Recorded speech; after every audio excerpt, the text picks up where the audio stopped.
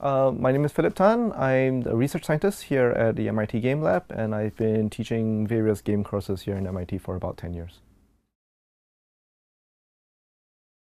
Every night I play StarCraft for a couple of games, just to help me calm down and get to sleep. So that's kind of my regular ritual. Otherwise, I've lately picked up this game called Desert Golfing, which is just kind of endless golfing on the iPhone, and it's strangely soothing yet maddening at the same time.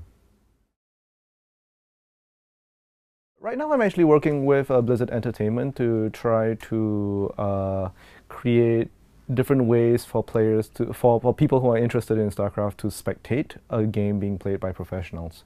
So we're bug fixing.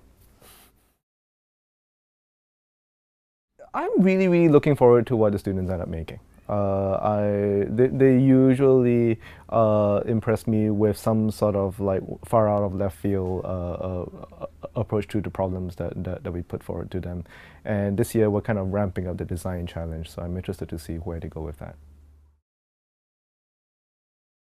So outside of this class, I'm pretty much focused mostly on my 4-year-old kid and relearning what fun is actually through her eyes.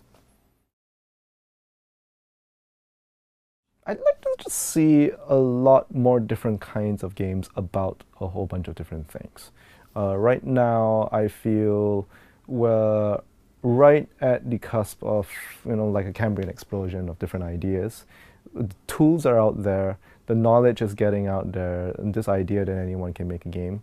But I feel that there are still a lot of sort of social and systemic barriers to prevent people from getting every idea into distribution.